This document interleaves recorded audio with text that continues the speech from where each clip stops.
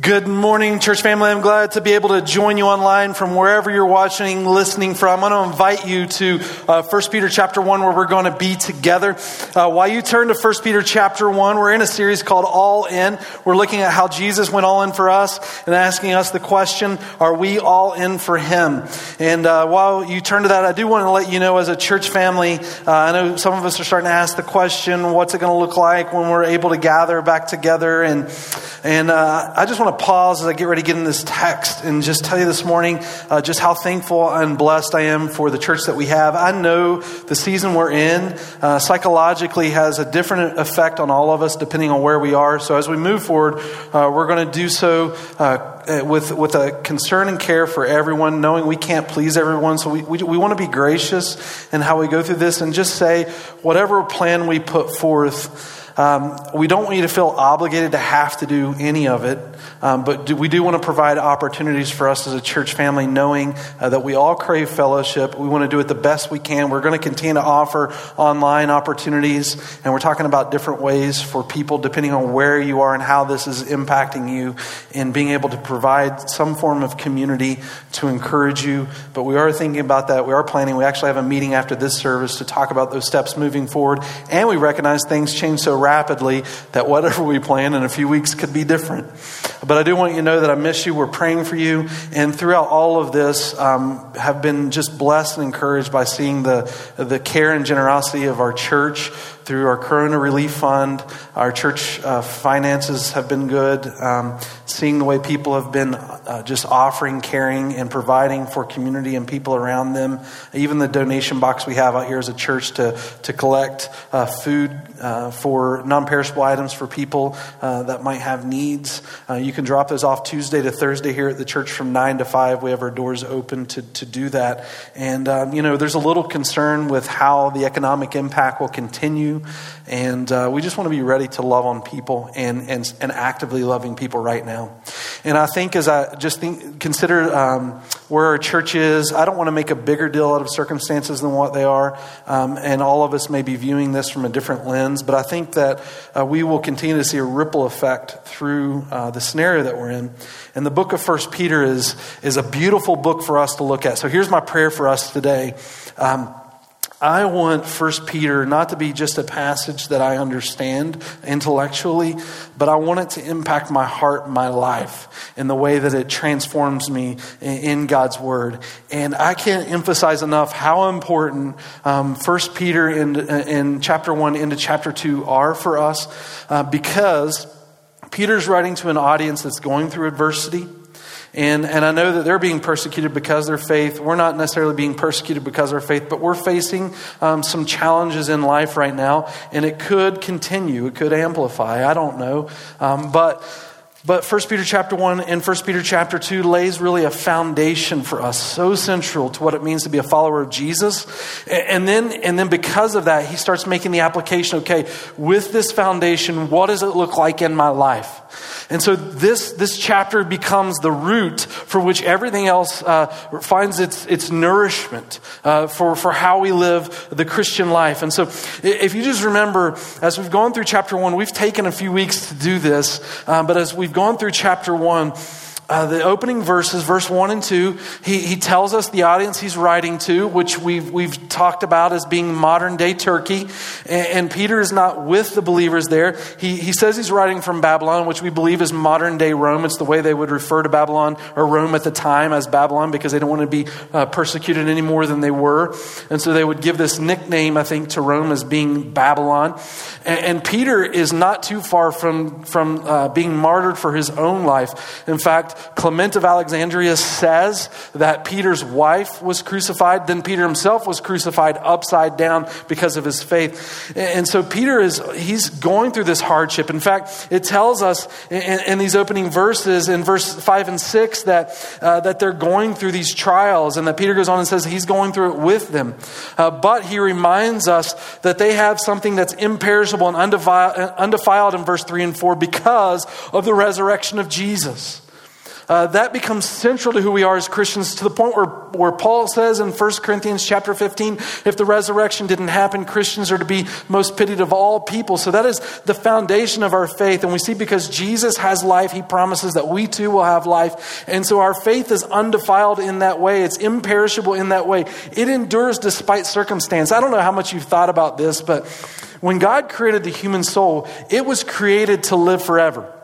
It will live forever, and God desires for your soul to be with him by faith through Jesus. Because of what Jesus has done for you, if you put your faith in Christ, that soul is experienced in his grace and presence forever. And so it is imperishable in that way. That's why Peter says to the believers, look, your soul is imperishable through the resurrection as it relates to Christ, because you will be, through faith in Jesus for what he's done for you, with him forever. So you have that hope that endures. And so even though we're being persecuted, verse 5 and 6, you have a faith, verse 7 and 9, that is more precious than gold, because it endures beyond all of this world. And then in verse 10 and 12, he reminds us just how incredible it is to be a part of today. Because he says in verse 10 to 12 that even the prophets and angels have longed to look into this. Angels can't fathom why God would become flesh and give his life for sinners who have turned their backs on God. And his love has transformed us. So the angels look into this, and the prophets have even looked forward to this day, because they have been declaring something that didn't happen during their day, but now it's become true in our day. And so our faith becomes so precious. And then he gives this pinnacle statement in verse 15. And he begins to answer this question for us. How do we respond in these difficult days, right? We're all going to face adversity in life. And so how do you respond? Our faith is intended to be beyond circumstance. Because we have something that transcends circumstance in Jesus. And so verse 15, he gives us this statement. And this really becomes the foundational place for 1 Peter. He says, but like the Holy One who called you, be holy yourselves also in all of your behavior. And so then what does he say to us? What's our marching orders based on the circumstance? Though it may be adverse, but because of Jesus and what he's overcome, he says this is where we're called to then, be holy, be holy. And so as he lays out his letter in 1 Peter, he then starts to shape for us, okay, what is the outworking of all of this? Because of what Jesus has done and our faith in Jesus, what does this look like? What does it mean to be holy? I think it's important for us just to stop in this and as we consider this idea of being holy, to just consider the magnitude of what it means to be separated this way. I remember I said last week that sometimes we think of holiness and we have a right framework towards it, but we sort of stop short of really all that holiness intends to be in our lives. Sometimes when we think about holiness, we think that it means don't sin or do good, right? It's about not doing the bad things and doing the good things. But the problem with just stopping there is that it misses the bigger picture of holiness altogether. Because you can be good all day long and never have God. You can do good things without God. You can't necessarily do good things that are godly things in that sense. But not sinning and looking good or doing good, you can do that without relationship with God. And so that's not entirely or rightfully what holy means. The better definition of understanding holiness is that we are set apart as distinct. Meaning there is this world system, but this world is falling apart. It will fade away. And you as a believer in Jesus have now something that's imperishable. It sets you apart. And that determines how you live, not this world. This circumstances do not dictate who you are. Jesus does, the one who is eternal, the one who created you for his purposes. And that's what holiness is. Now, in light of holiness, that should transcend in the way that we live, right? That's why he correlates this word holiness in the very last word in verse 15 as behavior. Because your setting apart for God should then lead to a certain way in which you live your life. It's different to say that you believe something and believe in something, right? Like you can believe things all day long, but it doesn't necessarily dictate how you live. But when you believe in it, it shows this trust that permeates through your life. The Greek has this word, it's for believe, it's pistuos. Pistuos, it's believe. But what's interesting when you look in the New Testament, they took that word and they combined it with this other word, which is in. This pistos eis, believe in. If I gave us an understanding or sort of an example of what that would look like, let's suppose for a moment that you walk into an auditorium. It's maybe been a long time since you've been in one, right? And maybe there's a crowd there, I don't know. Or maybe you're in the social distance auditorium and you're just the only one. But when you're in there, you see a high wire walker, right? And this person comes down and he says, do you think I can walk across this wire with a wheelbarrow full of things? And you're like, sure, I believe you. You've seen them walk the wire. Why couldn't they walk it with a wheelbarrow? And so they get up and they walk across this high wire with everything loaded in it and all the way across the other side. And then they maybe say to you, okay, but do you believe I could do it with you in it? And you say, sure, I believe that you could do that. I just saw you do it with stuff loaded in the wheelbarrow. Of course you could do it with me in it. And what if they say right after that, okay, get in. Get in. The difference in that will determine whether or not you believe or you believe in, right?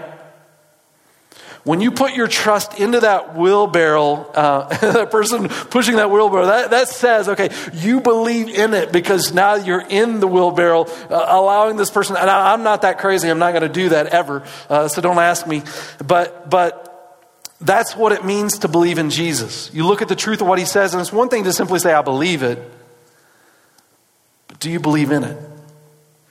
Because when you believe in it, that's what leads you to this holiness, this place of being separated, distinct, set apart. And so the question becomes for us then in 1 Peter, knowing that these believers in this chapter are going through adversity, what does that holiness look like lived out in my life? What does it mean for us to live this? Is it to simply just say, okay, I believe and I belong to Jesus? When the rubber meets the road, how does this transpire through me? Well, he gives us the answer in verse 22. And he gives it this way. He in difficult days, how do we respond? Well, his answer is this. A holy life should meet difficult days with fervent love. All right, let me read verse 22 for us.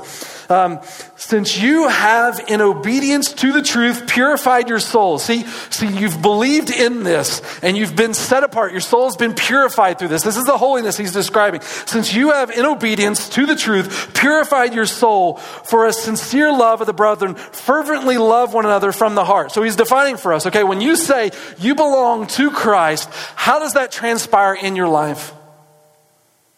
Believing in. It gives you the answer. It's demonstrated through the way that you love others. People that belong to Jesus demonstrate that belonging to Jesus and how they love others, because we more than anyone understand what it means to be forgiven as a sinner. That God's love transforms us.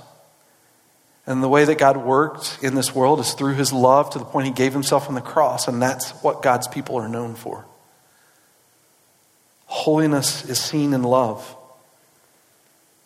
And how you love. He describes it as not just the idea of love, fervent love. Fervent love, right? Verse 22. Purified your souls for a sincere love of the brethren. Fervently love one another from the heart. Fervently love. Why work fervently? And how in the world can you sustain fervently? I would do much better with this idea of being holy to the Lord and loving in the Lord if he didn't describe it as fervently, but more described it as occasional love.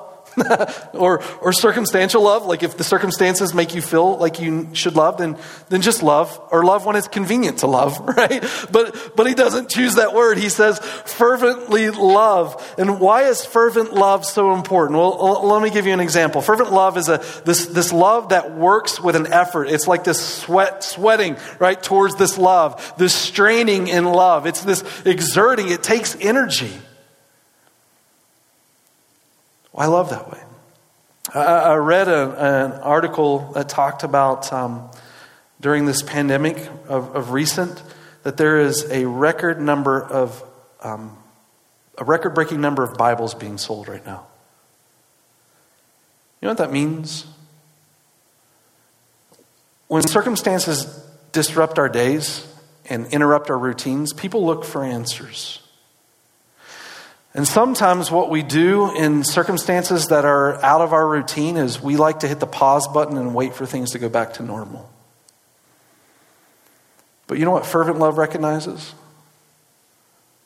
People right now are asking questions. And God's people have an answer. We're going to look at that answer in just a moment in this passage of Scripture, but God's people have an answer. And what it encourages you with this idea of fervent love, believers, is not to hit the pause button, but to understand that if you want to see transformation in this world, you got to stand up, step out, and do something. Love fervently. That's what it means to be holy in the Lord. This fervent love, it's definitely this idea of work in the love, that it's a love that becomes tangible. But how can I love fervently? I mean, you think about this. When you get belittled, stressed, pressured, flustered, or even fought against, like the Christians are in the first century, you think they're being persecuted. Right? I mean, we do have challenge today in our circumstances. Maybe jobs are at risk. Maybe you don't like the convenience of the way things are. There could be a little shortage in food coming up. All those things could be true. What comes out? What comes out when you get stressed out? Do you stop and say, and I'm going to love deeply right now? So when you think about this fervent love, what I begin to recognize in my own life is this fervent love needs to be met by something supernatural in my life. When I think about being holy to the Lord and that holiness looking like fervent love and understanding this fervent love for these Christians in the first century is met in adversity, in challenges, in circumstances that were not convenient for them. Yet Peter says to respond this way. To be able to do that, you have to be able to transcend your circumstance to something greater than what's in front of you. Now, where does that come from? How do they get that supernatural love in those moments? Well, in verse 23, he tells us this. Fervent love is fueled by God's word. Look at this. For you have been born again, not of seed which is perishable, but of imperishable. There's something supernatural here, and that is through the living and enduring word of God. What transformed your life? The Word of God spoken into you. And what will continue to transform your life? The Word of God spoken into you. That's why I said in the beginning, when we look at this chapter, more than anything, my prayer for us in these first couple of chapters is to understand the significance of this basis, because this lays the foundation for everything that we do as believers. Everything that we are about is founded in this chapter through the resurrection power of Christ made known to our lives in the power of His Word. God's Word is life in darkness. Because you have been born again, not of seed which is perishable, but of imperishable. The living and enduring Word of God. Think of how significant it is. God's word, His presence, it's life. It's life. I think that's why John 1 copies Genesis 1. You think, in the beginning, God created the heavens and the earth was without form and void, and God spoke and said, let there be light, and there was. When God speaks, life begins. God's word is life. And in John 1, in the beginning, the Word was with God, and the Word was God, and the Word became flesh and dwelt among us, and we beheld His glory. And now Jesus' presence comes, God in the flesh. And God's presence is life. 2 Timothy 3:16, all Scripture is given by inspiration of God. It refers to Scripture as literally the breath of God. That's what the word inspiration means. God's Word is life.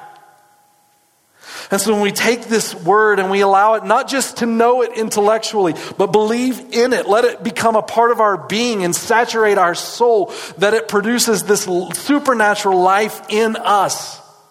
And so this is the encouragement for us. How can I be holy and set apart? What does it look like? Well, fervent love. Well, I can't love fervently. My love has an end to it. I can't do it in and of myself. Like, I love when it's easy to love. I don't naturally love when it's hard to love. How can my life ever be transformed to love this way? Let God's life speak into you. And where do you find that life? In His Word.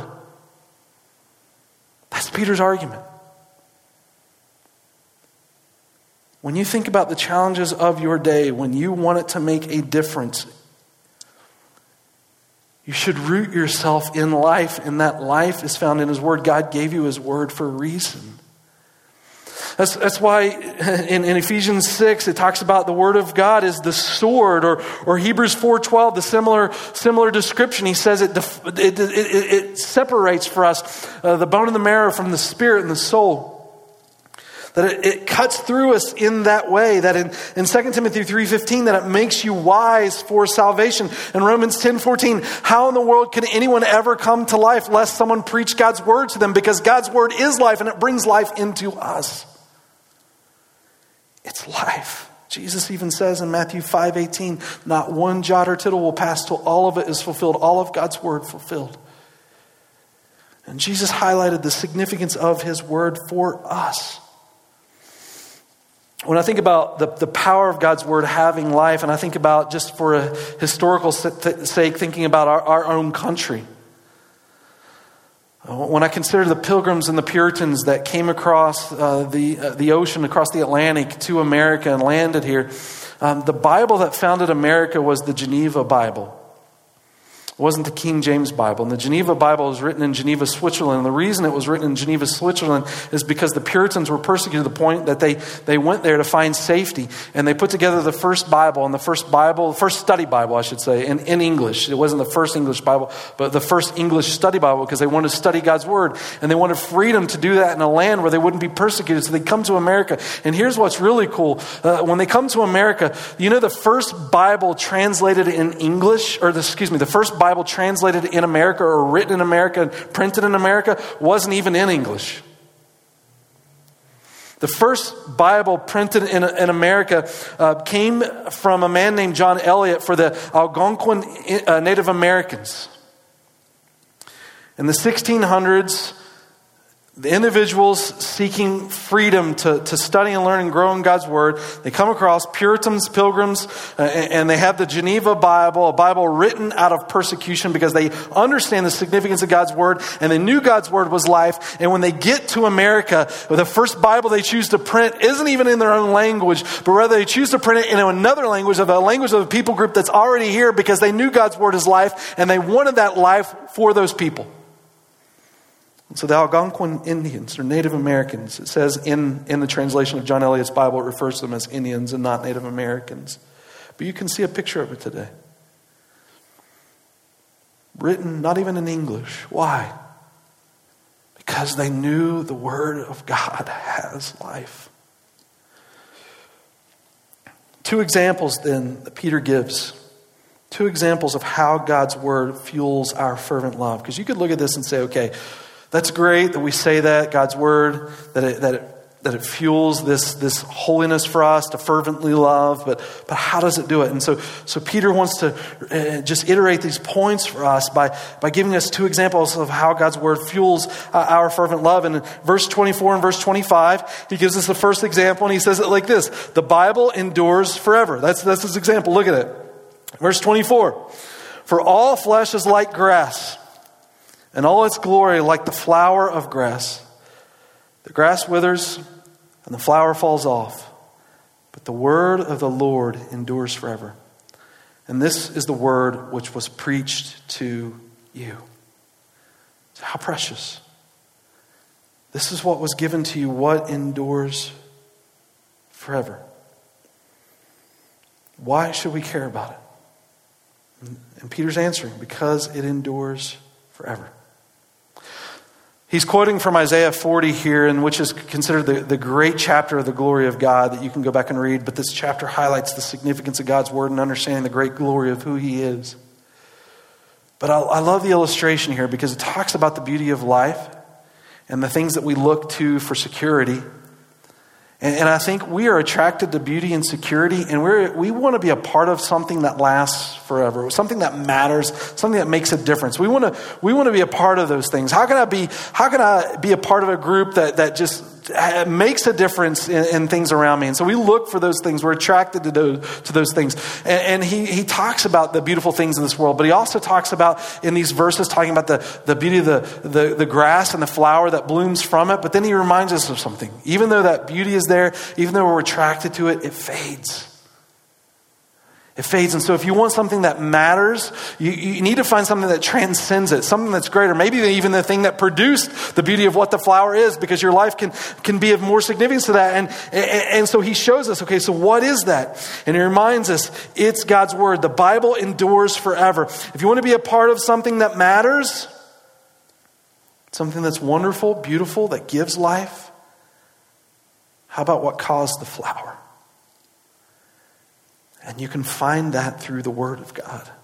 God speaks, life begins, and God speaks to us through His Word. The Word endures forever. The beauty of the flower fades. But God's love endures forever. His Word endures forever. Now, when God calls you to fervent love, right? And you look at this illustration of the flower fading, but God's Word endures forever. Can I just say this for us, that when it comes to fervently loving, the thing that will jade our love quicker than anything is repeated disappointment. When things let you down, that fire for love dies. Right? Let me say it like this. When you put your hope into something that doesn't turn out to be all that you thought it would be, love fades. Love fades. So what Peter's rooting us in this chapter is to understand that there is something of which you could find your love rooted in that will strengthen you and continue to strengthen you and never fail you and never disappoint you, though other things around you might. What is it? It's His Word. So how do I maintain this fervent love then? Well, by rooting your love in something that endures. And he says that the Bible endures forever. And so this is where our hope draws into.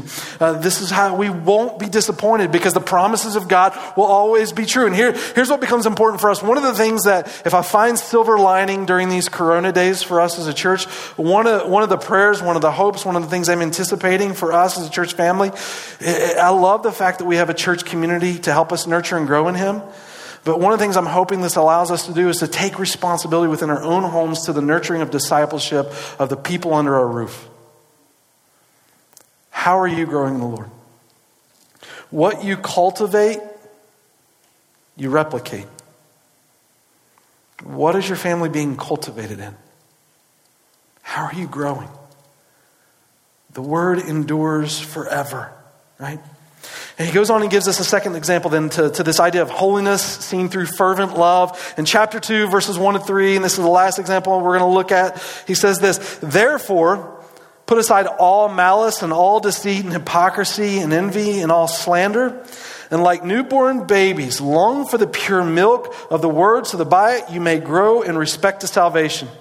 And what is he saying? The Bible provides the nourishment needed for the soul. The Bible provides what you need for the soul. Now, he does an interesting thing in these three verses.